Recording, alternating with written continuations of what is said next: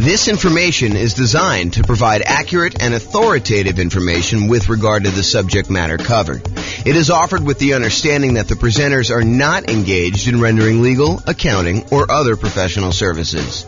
If legal advice or other expert advice is required, the services of a competent professional should be sought. Welcome to the Des Moines Real Estate Investing and Real Estate Financial Planning Podcast. Learn all about investing in real estate in Des Moines, Iowa, with a combination of real estate financial planning and modeling with numbers specific to Des Moines, plus syndicated, more generalized recordings of live and pre-recorded real estate investing classes, not all of them specific to Des Moines. Be sure to stay tuned after the podcast for a message from our sponsors. Well, good morning and welcome, everyone. I am your host, James Orr, and this is a first class in a series of classes we're planning on doing on how to analyze deals. So what I'm going to do today is going to be walking you through how to analyze a 20% down rental property, investment property purchase. And so I'm just going to walk you through how to use the world's greatest real estate deal analysis spreadsheet. If you don't have a copy of the spreadsheet, you can check the show notes or wherever this recording is. It's also available at realestateFinancialPlanner.com/spreadsheet. You'll have to have it emailed to you. That way we can keep you abreast of any of the updates or changes we make or any of the new improvements we make. In case there's an error somewhere and we need to get it out to you. That's why we require you to register in order to get it, but it's completely free. All right, so with that being said, let's kind of just jump right into it, and we're going to walk through analyzing deals. Now, realize we're focused specifically on analyzing a 20% down deal, and if you're trying to analyze a deal that's different than this, we're going to cover those in separate classes. So I'm going to try not to go too far off the rails with talking about, if you're doing this type of deal, then we're going to analyze it differently this way. If we're doing this one, we're going to analyze it differently this way. We're really just going to focus in on today, analyzing a 20% down investment property purchase, and we can do the other types of deal analysis in other classes. That's the intent. Also, it's not quite done yet, but by the time most of you will listen to this recording, because I'm going to do it well before it arrives on the podcast, but in the show notes, I'll have a link directly to a deal analysis example of a 20% down property in your city specifically. So I'll do all the analysis for the 300 cities. We'll have those posted to the website. So just go ahead and check the show notes and click on the link, and it will walk you through a web-based version of this spreadsheet using numbers from your particular market. And if you happen to be an expert in your market and you're like, James, your numbers are off a little bit here, purchase prices are usually this, or, rents are usually this, or taxes are usually this, go ahead and reach out to me so that I can update those, and it will automatically update that for all the modeling we do and all the deal analysis we do in the future. So that being said, let's jump into the deal analysis. So I just pulled up a copy of the world's greatest real estate deal analysis spreadsheet. I did make a couple minor tweaks. I'm working with version 2023.02. It is May 10th, 2023, as of the time I'm recording this. And so you'll get the most recent version. I'll go ahead and upload it to the website, but I did make some changes since the last update. So you'll see some of those here if you're paying really close attention. All right, so the first thing is let's put in the address. So it's whatever address you're analyzing right now, you could do this. And since this is sort of a sample deal analysis class, I'm just going to put, sample deal analysis class here as the date so that you can see that. This is just a way for you to keep track of what property you're analyzing. That way, when you're saving multiple ones, you know exactly the address you're doing. And for most folks, I would say they are not saving deal analysis spreadsheets for deals that they're not buying. So if you go and you're analyzing deals and you realize, hey, look, this is not a deal for me, I'm going to pass on it. A lot of folks are not saving those. If you make an offer on a property, a lot of folks are saving those. If you buy a property, you're definitely saving those. Or if it's an exceptional deal, if you're like, oh, I would totally buy these in the future, then some folks will save those as, this would have been a good deal had I got my offer accepted, or, had I been ready to buy, or had I had enough down payment, or whatever the version of why you didn't buy that particular property was. And then you can make some notes here to do that. Okay, so you can basically put in whatever your deal analysis thing is. I'll also point out sometimes you'll want to go in and make some modifications to the spreadsheet. Like, you always know what the percentage is for your taxes, or, whatever your numbers are around there. You could go ahead and do like a template for yourself, and then always make a new copy of your template and start there for your deal analysis, instead of trying to use the standard one that we have, which may or may not be ideal for you in your particular situation. Okay, so do that deal analysis. I'm going to basically analyze the property. It's going to be about $400,000. Whoops, not $4 million. So $400,000, and we're going to buy it for $400,000. Now, if you were able to buy this property at a discount, like let's say you're able to get it for $390 or something like that, you could basically put $390 in here, and the calculations will all be correct when you do that. If you have to pay a premium, if, for example, you think the property really is worth $400,000 and you're able to negotiate you have to bid the property up in order to get it, you would put in a premium here as to what the purchase price was. So you may put in, $405 or whatever you had to pay as a additional amount above what the property is worth in order to do that. And so you may have to adjust some of your numbers if you have to pay a premium on your property. For today, we're going to assume for now that you're able to buy the property for what it is listed for. So the property's been sitting on the market for a week or so, and you're not able to go in and negotiate hard because, they're still new on the market and they think that they're going to be able to get their price. And so you're able to make an offer for the exact list price right now. If it's been sitting on the market for a little while, or you're okay, hear no on, getting your offer. If you don't really want it, if it's not that great of a deal, then maybe you decide to come in a little bit light, and you can do that there. In this case, seller concessions are when the seller contributes some money towards your closing costs, and it's negotiated when you make your offer. In this case, we're not able to get the seller to pay us any seller concessions, so I'm going to put 0 in there. But if you were able to get the seller to contribute some money to cover some of your closing costs, you'd put in whatever that number was here in seller concessions, and it would show you.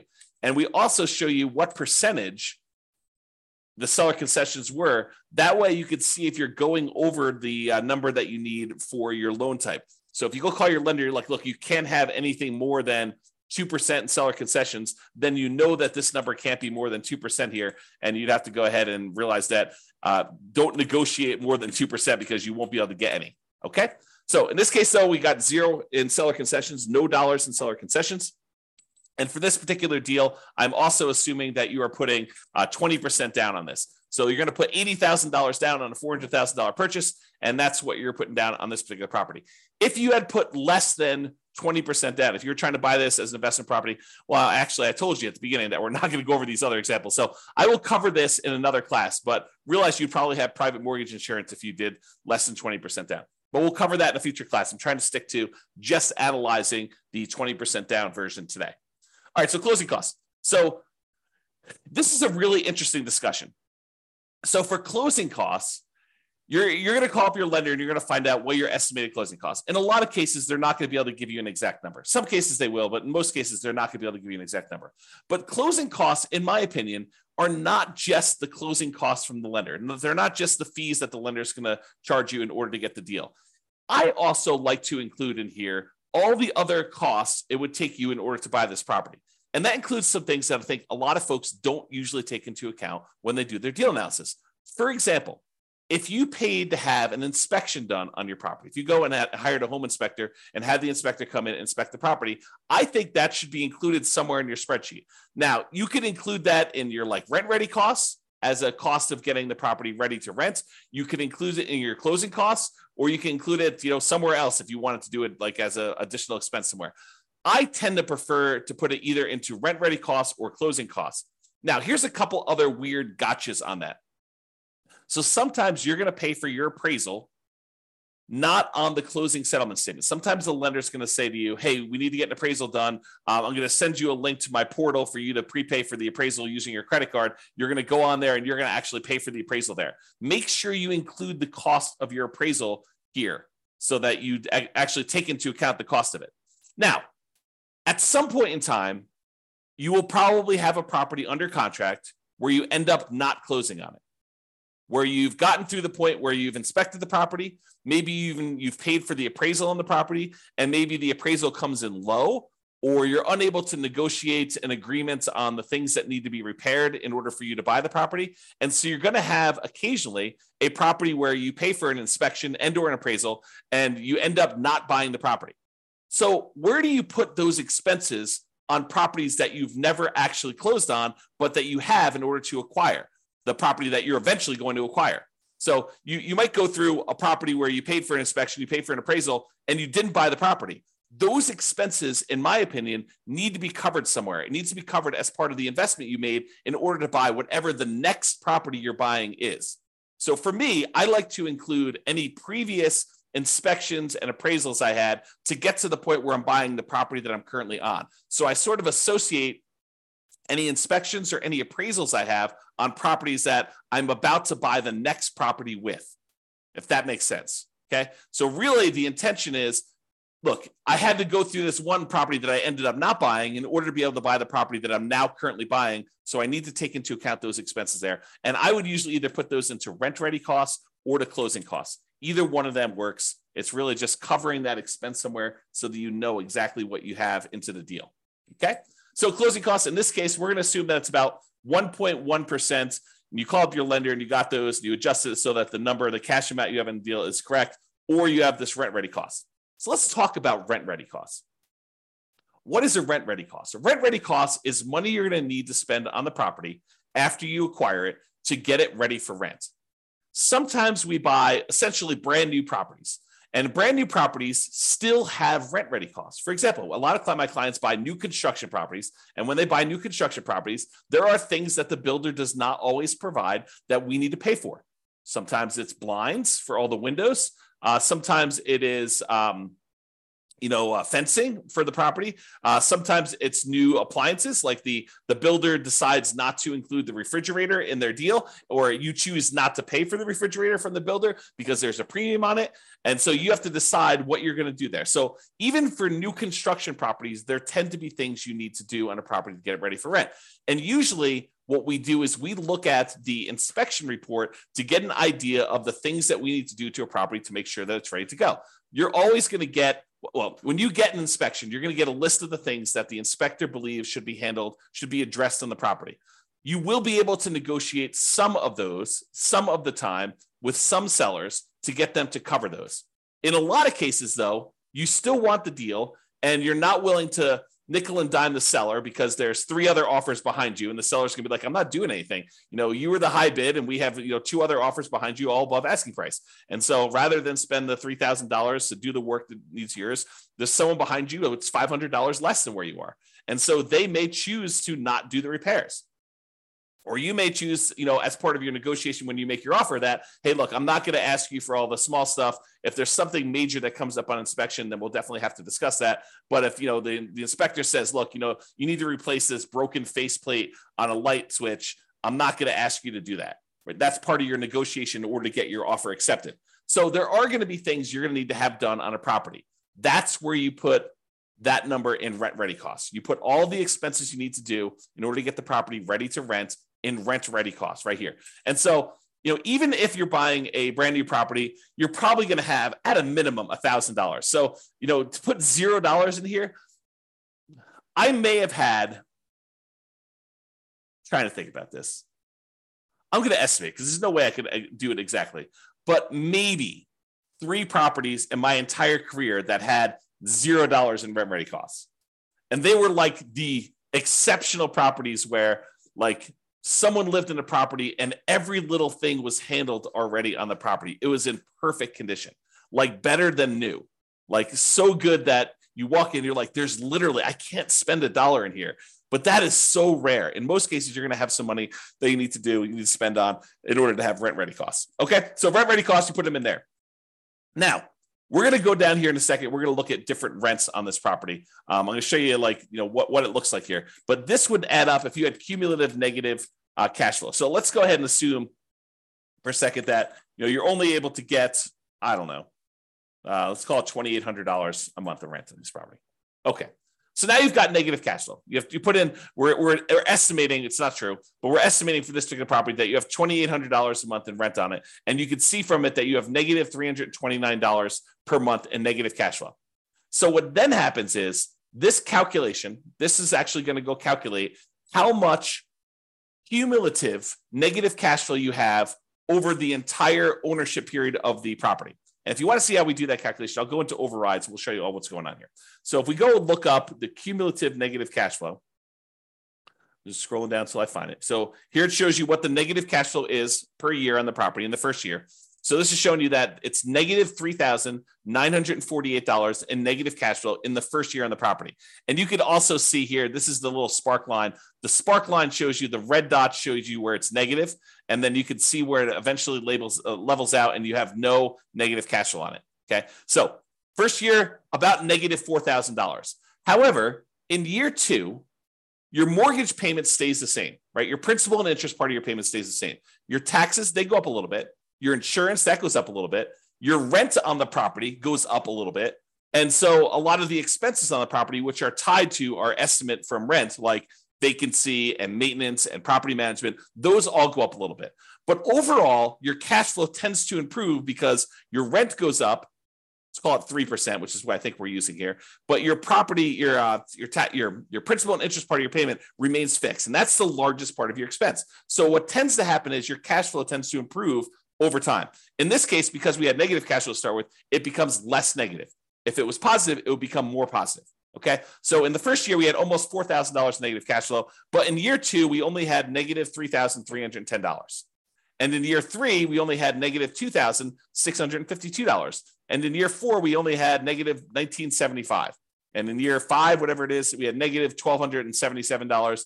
In year, whatever this is now, six, negative $559. And then by the time we get to this year, year seven, we have $0 negative cash flow. So what the software does is it actually sums up all of these numbers for you and tells you what the total amount, the cumulative total of negative cash flow you have over this entire period until you no longer have negative cash flow. So we estimate that you're not going to have negative cash flow on this property. And what it does is that in order to help you be more conservative in your investment, it says, look, if you're going to have negative cash flow on this property, it is more conservative. It is prudent for you to take the total amount of negative cash flow that you're going to have for owning this property and to set it aside when you buy the property as part of your initial investment. Why do I say it that way? Why do I say that your negative cash flow is part of your initial investment? Because what negative cash flow really is it's deferred down payment. And the easiest way for me to show you this is to show you what happens if you put down more. So we have 20% down right now. If I decide to put 25% down, you can see that the negative cash flow is less. Okay. If I put 30% down, the negative cash flow is less. If I put 35% down, then I have no negative cash flow. So really what negative cash flow is it's saying, look, if you had put 35% down, you wouldn't have negative cash flow at all when you bought this property. But because we're choosing to buy a property with less down payments, we're deferring the down payment that we could have put down up front. Now we're choosing to pay that over time in the form of negative cash flow. Another way of saying it is you could go find a better deal if you could find a better deal. But if you're saying, look, I've gone and I've looked at my marketplace, I've analyzed 100 deals, and this is what deals are in my current marketplace with this interest rate, even if I'm looking for the best deals. Sometimes that happens. You could choose to go to a different market. You could choose to apply some of the 88 strategies we have to improve cash flow. Or you could say, look, based on the criteria that I have, the deals that are available in my marketplace, the interest rate environment that we're in, the rents we're able to get, all of those things say, look, if I put 20% down on this deal, it's going to have negative cash flow. And so really what I have is deferred down payment in the amount of $13,721. Okay. Now, what I want to point out to you is it better for you to put the 20% down or to put aside or to put more down and not have the negative cash flow? So in this case, we would have to have $13,721 set aside to address any negative cash flow we had in a particular marketplace, because in this case, we chose to put 20% down. Okay. So it's $13,721. Let's call it $14,000 just to round up. So if we had put 25% down, we went from $80,000 down payment to $100,000 down payment, which means that we put an additional $20,000 down. We had $14,000 in negative cash flow, or now we can put 25% down and we have $20,000 more and $100,000 down total, and we still have negative cash flow. If we put 35% down, which is about, let's do 34% and see where it is. 34%, 33%. Okay, so 33%. So instead of putting $80,000 down, we could have put $132,000 down and not had negative cash flow. In other words, we could have put $52,000 more down to acquire this property, or we could have set aside $14,000 to address the negative cash flow issue. Would you rather put $52,000 down or put $14,000 more into a savings account to address the negative cash flow issue you have on the property? The choice is yours, right? Because you could have put $52,000 more down, or you could have put $14,000 aside in order to address the negative cash flow. That's the difference, right? That's the difference between putting it up as down payment or setting it aside as deferred down payment in the form of negative cash flow over time. Okay, so let's go back to 20% down. We've had that discussion. So if you had any cumulative negative cash flow, it'll calculate it here, and it will use that as part of your return, because now you have this cumulative negative cash flow in addition to your down payment and your closing costs and your rent ready costs. That becomes part of your investments when we calculate return on investment, because you have to have that money set aside to prudently make this investment in addition to reserves, which we'll talk about here in a minute. All right. Okay. So now it tells you your total amounts that you invest in the property. $80,000 for the down payment, $4,400 for closing costs, about $3,000 in rent ready costs in this example, about $13,721 in cumulative negative cash flow that you've just set aside somewhere in a savings account, maybe with your reserves, where you have those ready, available for the negative cash flow that you inevitably get. I don't want to confuse the issue.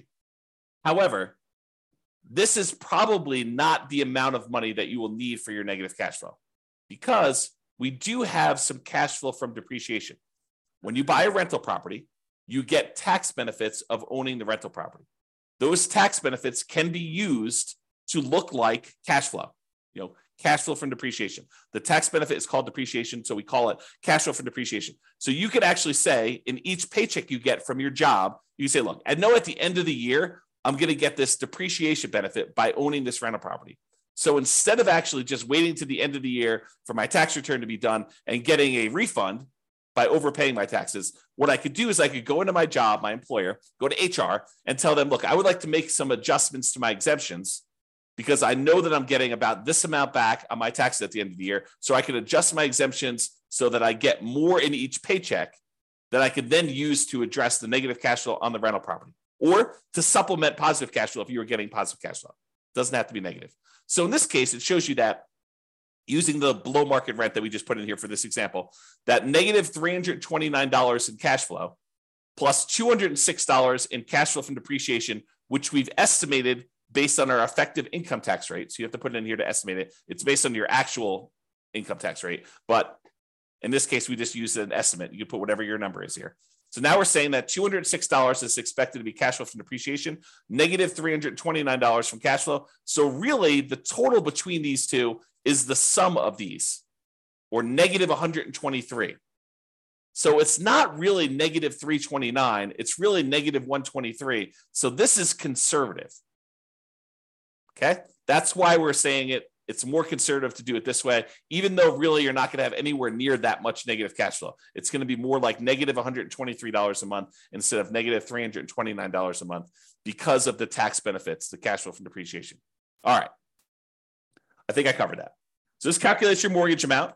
Then you're going to call up and you're going to get your mortgage interest rate from your lender. In this case, since we're putting 20% down, it's probably going to be in the 7% range right now, maybe even a little bit more. All right. So that's going to adjust your cash flow a little bit too. We're going to do a 30-year loan, 360 months. You'd get that from your lender too. If you're going to decide to do a 15-year loan, you'd get that, it'd be 180. In this case, we're doing a 30-year, 7% down, 7% interest rate, 20% down loan to do that. If you had private mortgage insurance, you'd put it here. We're not going to cover that today because you put 20% down and you don't have private mortgage insurance when you put 20% down in the property. Then the income of the property. So I had put this arbitrarily low to have this whole discussion about cumulative negative cash flow. In this case, let's say that rent is $3,200 a month, which means that you're getting a slightly negative cash flow on this particular property as of right now with the current assumptions. Okay, so it's showing you what your negative cash flow is so far, which we're going to make some adjustments here. It's actually going to change a little bit. All right. Vacancy rate. So vacancy rate is not an exact number. And I'll give you an example to prove this to you. let's say you have a property whose rent is really $3,200 a month. That's fair market rent. But let's say you decide you're going to rent this property. You really want to have no vacancy. So you're going to decide to rent this for $1,000 a month.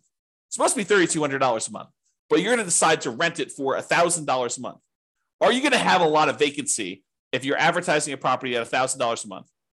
Probably not. Your vacancy is going to be very, very, very, very low if you do that. What if you decide it's a $3,200 a month rental property that you're going to try to get $4,500 a month? Are you likely to have more vacancy then? Sure, you're trying to get above market rent to do that. So really, vacancy is a function of the rent that you charge. And rent is not exact either. In most cases, rent is a small range, right? No two properties are completely identical, and no two people are completely identical. And so rent tends to be this slight range. It could be really $3,100 to $3,300 or $3,000 to $3,400. So there's this range of what rents could actually be. And you might find that one of the things we recommend is you start 60 to 90 days ahead of your current tenant leaving the property. So 90 days before your current lease is up with your current tenant, you approach the tenant, you say, look, rents are going to be this if you renew. Are you going to renew? We need to know because we're going to start marketing the property and we want to get our next tenant lined up before you move out. And so they're like, I don't know what I'm going to do. I'm going to make a decision. So usually within a week or so, they tell you what they're going to do. I plan on renewing. And either they renew and you don't need to worry about anything, or they tell you we're planning on moving out. Great, you're moving out. Now what you do is you go start marketing your property for rent. And what we tend to do is we start at a much higher rent than we think we can get. We're sort of testing the market because we have 60 to 90 days left before we have to find a tenant. So we start at this higher price. We see if we get any calls. You don't get any calls, we drop it a little bit and we keep marketing. Don't get any calls, we drop it a little bit, keep marketing. We start getting one or two calls. Okay, we drop it a little bit until we're finding that sweet spot of testing the higher rent. That way we get the highest possible rent we can get by starting early and testing high price. That's how you do it. So if you do that, if you're starting 60 to 90 days ahead of time and you're testing your rent and you're coming down after marketing it for a week or so, then you should have, over a long period of time, on any given rental period, it could be higher than this, but over a long period of time, your vacancy rate should be about 3%. You could choose to change your dynamics, try to get a higher rent, not start 60 to 90 days ahead of time, and you could have a higher vacancy rate. Or you could say, I'm going to price it as to whatever I believe the market rent is, plus a little premium, start really early, and make it such that vacancy is about 3%. So vacancy is a number that you can't just ask somebody what the vacancy is in a marketplace, because your marketing strategy, your rents, your ability to persuade somebody, your salesmanship, and when talking to a tenant on the phone and getting to the property, and how well you maintain your property are all factors in what your own personal vacancy rate will be. Sure, you can use the vacancy rate for a market as a guide as to what we're seeing, but that should help you adjust your other metrics too, not just vacancy. Okay, so I'm going to use 3%, but really vacancy is a number that you said. I think somewhere between 3 and 5 seems really reasonable for most folks. Property taxes. So for property taxes, you're going to actually look in the MLS or the county's records. You're going to get the property taxes for this particular property. Realize, though, that if you are converting this to a rental, and in some markets, they have homestead exemptions where taxes are artificially low for someone who is living in the property as an owner-occupant, or maybe there's a senior tax exemption if there was a senior living there. You can't always use what the taxes are for the property, especially if you're changing the use. If it was an owner-occupant property and they were getting some type of homestead exemption, some type of lowering of their tax rate, you can't use what their taxes were. You need to know what the taxes are likely to be for a rental property in your market based on the percentage of the price that you're paying for the property. And then you should estimate it so that you're not artificially putting in here, oh, look, taxes are $1,500. This property cash flows like crazy. But really, when you buy the property, as soon as they reassess the property and they adjust it for you being a non-owner occupant investor owning the property, they're going to go up to $3,000 a year. You can't do it that way. You need to adjust it yourself so that you can estimate what the property taxes are going to be for you in your particular situation. Okay. So you can't just look it up and put it in here. You need to think about it. You need to make sure that it makes sense for you. All right. Property insurance. You're going to call up your insurance agent. You're going to get a quote for a property. Usually what we do is we get a quote for a property like this. We're looking at, in this case, $400,000 properties. So you're going to talk to your insurance agent and say, look, I'm looking at properties between $350,000 and $450,000. They got these types of characteristics. what is a property insurance quote that I could use for those? And what would it be if it was on the low end, the 350,000 side, or what would it be if it's on the high end of the 450,000 side? And you're going to get an estimate from them.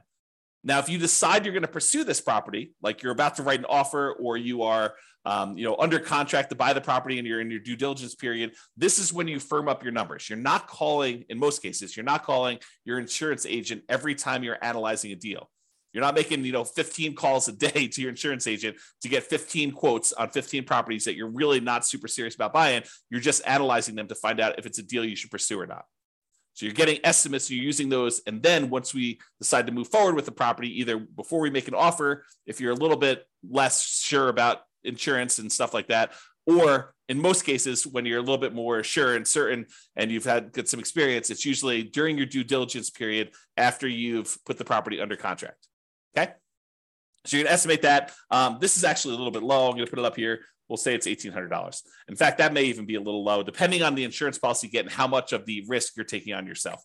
We did a whole class on insurance, which we'll probably do another one where we talk about like how your insurance rates can change based on your situation, how much risk you're willing to take on yourself and your premiums. Okay, in this case, there's no HOA. So we got that. So we're down to negative $41 in cash flow. If you have any utilities that you're paying as a landlord, you put those in here. If you have any other expenses you're paying here for the property, like snow removal or something else that you're paying for, you could put those in there as other expenses. Maintenance on the property. So I separate out maintenance and capital expenses. We have a whole class on how to calculate what number you should put in for CapEx. Some people choose to include it in maintenance, but you'll get a feel for this over time. But part of it is you need to look at the dollar amount that you're doing and make sure that the percentage makes sense to you. So if you figure out, what the maintenance you expect to have on the property, how many on average, plumber calls and electrician calls based on the condition and the age of the property, the effective age of the property. You'd want to estimate this, carpet replacement or flooring replacement on a property between tenant turns, how often that's going to happen. You can estimate all this for maintenance and make sure that your number makes sense there. I'm going to use 10% for this case. I think that's in the ballpark for a lot of properties, especially newer properties. However, if you've got a much older property, this number could be twice that. So just realize that, that this could be a wide-ranging number depending on the quality of your property, and realize that you need to adjust for that. The capital expense number, when you go through the capital expense worksheet, you'll see that this number is usually pretty significant because you should be setting aside money for that roof. It's coming. You're going to need to replace the roof at some point. That you're going to need to replace the furnace. You're going to need to replace the air conditioner. So you got a budget for these things. Those are examples of capital expenses that are coming. And the life cycle of these things generally. And so you could say, look, roofs last about 20 years in my marketplace or whatever it is normal in your marketplace. And so you need to take the price of a roof, adjust for inflation out into the future and say, it's 10 years old now, so I only got 10 more years left on it. Or it's brand new, I got about 20 years left on it, and adjust the price you're paying 20 years in the future with some inflation in there and calculate what you need to set aside. That's the whole CapEx class. Go watch that one for details on how to get this number. All right. And then management. In this case, if we had a professional property manager and they were charging us 10% of gross rents, this would be negative $41 a month. In this particular case, I'm going to say you're managing it yourself, and that significantly changes the cash flow numbers. We went from being negative $41 a month to now we are positive $269 a month, and we no longer have that cumulative negative cash flow thing either because we decided to self-manage. If you're going to hire a professional property manager, put this in here. If you're going to say, look, I actually have some hard costs of doing property management. I need signs, I need lockboxes, I need all that stuff. And you want to set aside a certain number in here. Maybe you decide to put in, not 0.5 there, 0.005. Hey, look, I need to set aside about, probably that's even a little high. Let's do 3.5. So I'm going to set aside, about $130 a month to cover my hard costs of having to manage this property, printing statements, mailing things, the software I use to manage my own properties, the signs, the lock boxes, all that other stuff. I'm going to put a hard cost in here to kind of account for my management costs. I think that's reasonable. If you're going to actually hire a professional property manager, a lot of those costs are going to be covered by them and you can put in the full number. Some people will choose to put zero in here. I think that's less than ideal, but you should probably put something in there even for your own costs. All right. Then we estimate what the land is worth because when we calculate depreciation, we cannot calculate the value of the land when we calculate our depreciation, it's only the value of the building. So we estimate what the land is. A lot of times you can get this from your CPA, or if you go onto the county website, sometimes they'll tell you what the value of the land is estimated at, and you can then use that as a defensible position for putting in what the land value is, and you can use the rest of your purchase price as the value of the property, which we do automatically in the spreadsheet. So put in whatever land value is. It shows you what the dollar is. If this is a residential property, which if you're renting to people, it probably is. If it's commercial, you put in C here, and that would adjust your depreciation period. In this case, we're using R. And then whatever your estimated effective income tax rate, again, we're estimating your tax benefits. This is not intended to do your taxes for you and tell you what your tax rate is and then be able to show you that. So estimate what your effective income tax rate is. Go look at your last year's tax return and go ahead and use that. If you don't know, go ahead and do it that way. And then you can put in a number here. I think 20% is probably a pretty good number for some folks. I mean, not everybody, but you can do that. All right. So that being said, you put in all your numbers. Now we're ready to do some analysis. We look over here and we can see a bunch of stuff. For the sake of time, because we're running, relatively short on time for what I hope to do, I may not cover all the different things. I'll try to go through as many as I can, but we'll kind of see where we end up. So the first thing a lot of folks like to look at is this cash flow one. And we've been talking a little bit about it when we talked about that cumulative negative cash flow thing. But this shows you three numbers. It shows you your monthly cash flow on a property, how much money you're making after all expenses on the property, your monthly cash flow. And it shows you that number right here, $269 a month. It also shows you your estimated cash flow from depreciation, that tax benefit you get by owning this rental property. And then it sums up these two numbers and shows you what we call true cash flow. True cash flow is simply the sum of your monthly cash flow on the property plus the tax benefits you get by owning that property, the cash flow you'd get from depreciation. It is the true cash flow you would get by owning the rental property. And that happens to be $475 a month if you bought this property with 20% down, okay? Then it uses some of these numbers and some of the other calculations, and we look at what our return is in dollars for the first year. So if you want to see the first year, if we just look at the raw returns, we're making about $12,000 from appreciation. The tendency for property values to go up, we're estimating a 3% appreciation rate. And so we're making about $12,000 from appreciation. Now, this is true whether we are just looking at the dollars for not including reserves, and if we're including 6 months of reserves, or if we're including 12 months of reserves. That's what these three different ones are. This is the total return you're getting in dollars if you have no reserves at all. This is the return in dollars if you have 6 months of reserves, and this is the return in dollars if you have 12 months of reserves. And so it shows you the difference in returns for those calculations. Appreciation is the same for all three, okay? Then cash flow shows you have $3,229 per year in cash flow by buying this property, and that's the same for all three. Then how much you're paying down on the loan, your debt pay down, that's the red bar. $3,251 is how much you're paying down on the loan in the first year on this property. And that's the same. And then that cash flow from depreciation, this number times 12, basically. And it shows you it's $2,473. That's your cash flow from depreciation. Then you have no reserves in the first one, so there's no gray bar, but there is a small gray bar here showing you what the return you're earning on the 6 months of reserves that you set aside.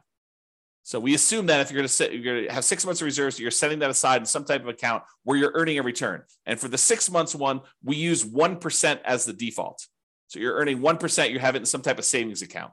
So you're earning $340 per year on setting aside 6 months of reserves.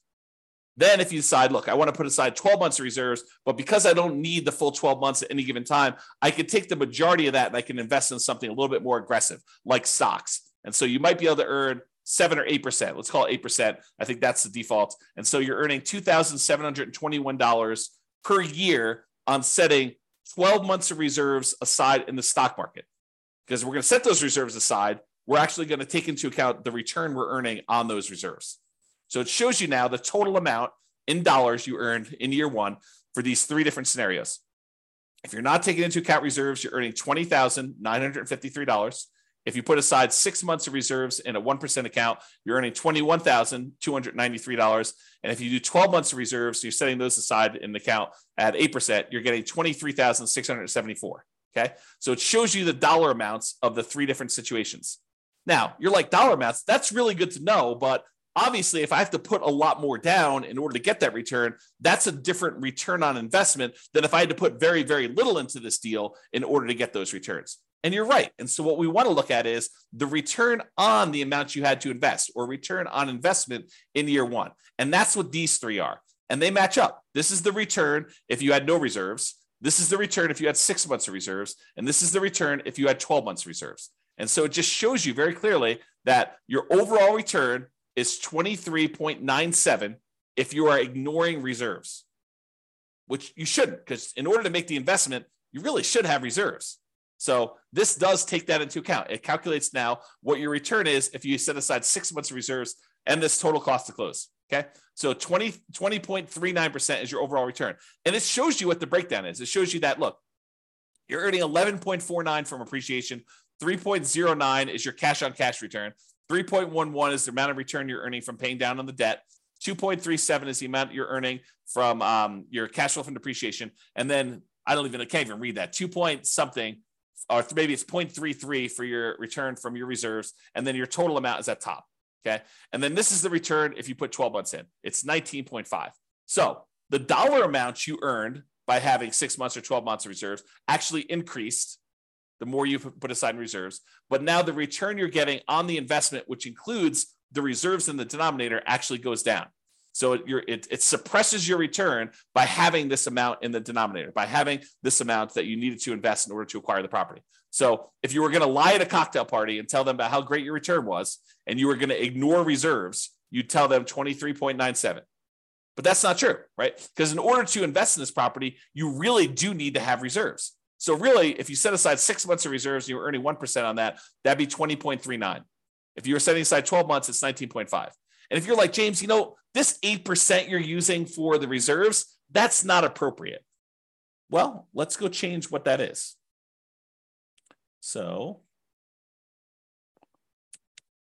do a search for reserves. And let's see. So here you go. The rate of return you're earning on the 6 months reserves, we have it at 1%, but you could override this. So the rate of return we're earning on the 12 months is 8%. So let's go ahead and change it. Let's say, I'm only really earning 4%. Great. Let's put it 4%. It'll adjust all these other ones. If you want it to go back up to 8% in year two, you can have it do that. I'll go ahead and leave it out for now. And then we go back here, and provided the software is working, it changes that number for you. So now it recalculates it. It recalculates what you're actually earning on that and what the overall return is. And you can override that for any year.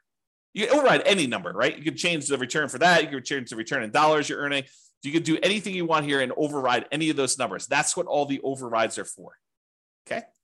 Also, the interesting thing about overrides, which we'll cover in a class, probably not soon, but eventually, is because the way it's set up with all these overrides for all these different years, now we could track and see how your investment performs over time. You could put in what your actual appreciation was in year one.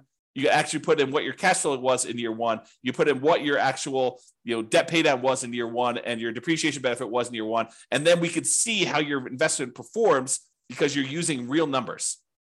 So this could be a tool now, not only to do deal analysis when you acquire a property, it could also be your deal analysis over time to keep track of how your investment performs. Okay. And we'll talk about that in another class. All right, so now you're looking at this. And with these three numbers, I think for most people, that's what they're looking at to make a determination as to whether they invest. A lot of times they're looking at cash flow. A lot of times they're looking at their returns. A lot of times they're looking at this cash on cash return on investment, which is the green percentage as to how much they invested. And they're looking at overall, is this a profitable investment for me? I'm making $21,000 or so by making this investment. And it's about a 20% return. Is that meet your deal criteria? Is that something that gets you excited about buying this property? For some people, it's like, yeah, that's a lot better than what I'm doing elsewhere. Other people, it's like, heck no, I'm not getting out of bed for, less than 50% return or 100% return. It really depends on you, the types of deals you're doing, the type of strategy you're doing, your marketplace, and the economics that are going on. And so you got to decide what a deal is for you. Okay. So those are the top three. Let's talk about some other ones. This shows you your returns if you sold the property at this year. So if we look at year 6, you can kind of see the return you're getting is this 3 different returns, but it shows you the range of what they are if you sold the property. And it does take into account the expenses of sale. Your real estate commission going out, your share of closing costs when you sell a property, your depreciation recapture tax, and your capital gains tax rate. So it does take those into account when it calculates your returns when sold. It shows you a simple annualized return on investment number, a compounding return on investment number, or compounding annual growth rate is another way of looking at that, or the internal rate of return if you like those. So it has all three flavors of your return, depending on which one you like, and you can see what the overall return is. And you can see how those diverge over time and what they end up being. Now, you're like, hey, what are you using for the real estate commission going out? Because I'm an agent, I'm only paying half, or, I don't have, I'm not going to have depreciation recapture tax or capital gains tax because of this situation. I'm doing 1031 or whatever. Well, we've got the ability to override those as well, right? So you can go look at what those are, and you can say, look, I'm only going to have a real estate license for the next 5 years. So for the next 5 years, it's going to be, 3%. And then after those 5 years, then it's going to go back up to 6%. You can adjust those, and the software will then go do that math for you and show you how it affects your return by doing all that. Okay, so that's why it's designed to do the overrides the way it is. All right, but for now, it's going to be normal. All right, so you next see all those returns. If you're a cap rate person, you're like, look, James, all this cash on cash is really nice, but I'm really a cap rate guy or gal. I want to see what cap rate is. Great, here's your cap rate.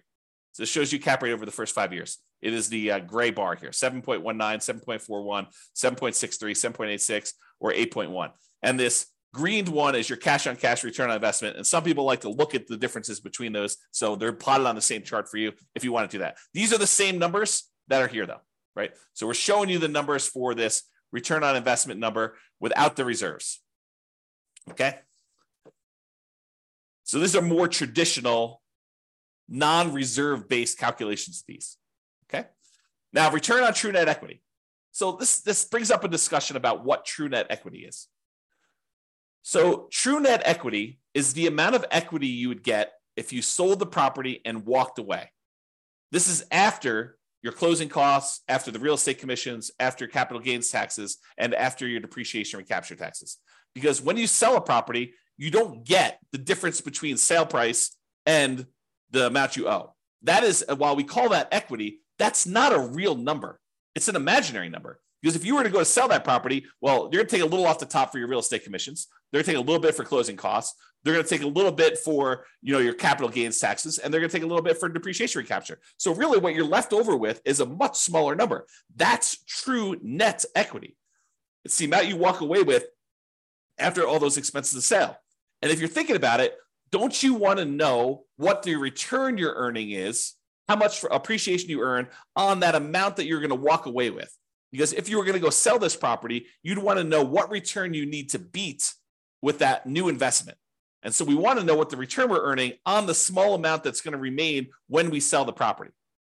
And so this shows you all of your returns for appreciation, cash flow, debt pay down, and depreciation, the cash flow from depreciation. And then it shows you the total of all these. So your total return on true net equity in the beginning is pushing, 34% and change. Okay. But over time, your return on true net equity typically goes down because your equity tends to grow, and the returns, even though some of them grow, some of them stay the same, but the returns tend to grow slower than your equity does. And so what happens is it tends to, over time, your return on true net equity tends to decline over time for most of the returns. We'll cover that in another class. Okay. All right. Then these are really easy to cover. I might actually get through this. So these are really easy to cover gross potential income, your gross operating income, your operating expenses, and your NOI, your net operating income. It just shows you your key metrics for year one. If ever you want to see these for any of the other years, it calculates all of them here. So you can go see what right here. Monthly gross potential income shows you that. Monthly gross operating income, annual gross potential and annual gross operating income. Then it calculates a whole bunch of expenses on here, shows you your annual operating expenses and your net operating income on all these. And so you can go look at them. And if you wanted to override any, if you're like, hey, look, my net operating income in year two was this, you can go ahead and use any of the overrides for any of these numbers, honestly. I basically made everything overrideable so that you can override whatever you want. All right, so it does all those. Then your annual non-loan expenses, how much you're putting aside for vacancy, how much you're losing for vacancy, really.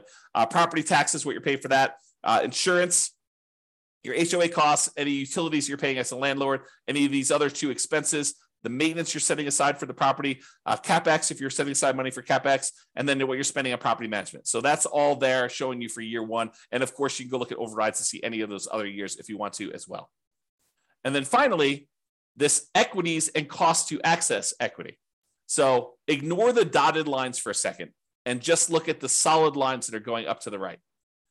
The darker section is your true net equity. It's that one we discussed over here. It's the amount of money you get when you walk away after sale, after taking into account real estate commissions, closing costs, capital gains taxes, and depreciation recapture tax. So it shows you how much dollar amount you'd have for that. So looking over here on the left side, you can see the dollar amount. It's about, I don't know, whatever this is, $60,000 for the amount of money you'd have in your equity, your true net equity. And that tends to increase over time.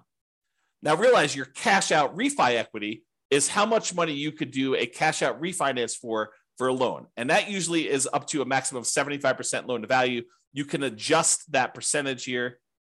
I forget where it is, but you can do a search for it and find it. But it's basically 75%. It is 75% loan to value. So if you did you could go to 85% loan to value on that one. It's going to change this chart and show you now your numbers are much higher. Okay. Let's go back and do the real number though. So 75% loan to value is what it typically is. And then it will show you how much equity you have to get up to that 75% loan to value. And so it shows you this light gray bar, how much cash out refi equity you have on your property. Now, that's all nice and good to know how much in dollars you can have in equity and to see that. What's more interesting though is how much money did you need to spend to get at that equity? What is the cost to access that equity? Because if you're able to pull out $5,000, but it costs you $5,000 in refinance costs in order to get at the $5,000, that's really expensive money. And so these dotted lines show you, they use the scale on the right, but it shows you how much it costs you to get at that money. So for example, the cost to access true net equity is about 45% of the equity you have in there. Because real estate commissions are large, closing costs are large, your capital gains are large over time, your cash flow from your depreciation recapture taxes are large over time, that those are very large expenses for the amount of money you get out. And so you can see that those, while they decrease over time, or this is over 20 years, you can see that they decrease. They're relatively expensive. It's relatively expensive for you to pay all those costs to get out of the property. And so this is a percentage of the amount you're getting back that it costs you to get those. Okay. And then this other dashed line shows you the cost to access your cash out refi equity. It's zero at the beginning because you don't have any money you can access. You basically put 20% down, so you only can go to 75% loan to value. There's no equity that you can get at by doing a cash out refinance until your property value grows enough. And then it becomes really expensive because the cost to do the refi, which is also overridable. Let's see, cost to access true net equity. Yeah, the cost to cash out refi percentage. So this is the percentage of the loan that you're doing. So you can adjust whatever this is. We're using 1.5% for like all your costs to do a refi on a loan. Okay, so you can go see what that is. But the cost to access the equity is really high. You're spending a lot of money on that refinance in order to get very small amount back out, and then it drastically reduces over time until it gets down to it's very, very small once you have a lot of equity in the property. Okay, so this is it. This is the analysis we've done to cover a 20% down investment property purchase. Hopefully this helps you understand sort of the framework and how we do all this analysis and how it all works. We will cover how to analyze future deals. We'll cover everything from 25% down investment property to 100% down investment property. We'll do 5% down Nomad. I'll probably end up doing some creative financing stuff in here. We'll just go through a lot of different analysis so that you could see how this changes when you analyze different types of deals and how we look at these things and how the assumptions vary. That's all I got for you. I see we have no questions. Thank you all for coming live, everybody. We don't always have people on live, but thank you all for coming and have a great day. Bye-bye for now. With home prices up, mortgage interest rates up, and rents up, but not quite enough to counteract the higher prices and interest rates, cash flow on rental properties in Des Moines is harder than ever. Book a call with the Real Estate Financial Planner to apply our proprietary 88 strategies to improve cash flow on your rentals. See the show notes for a link to schedule your call and improve your cash flow today. If you're a real estate agent, lender, or professional in Des Moines that wants to help our real estate investor listeners, consider reaching out to learn about collaboration opportunities with this podcast. We'd love to add more value to our listeners by having you assist our investors buy, sell, and finance their real estate investments. See the show notes to schedule a call to discuss collaboration opportunities.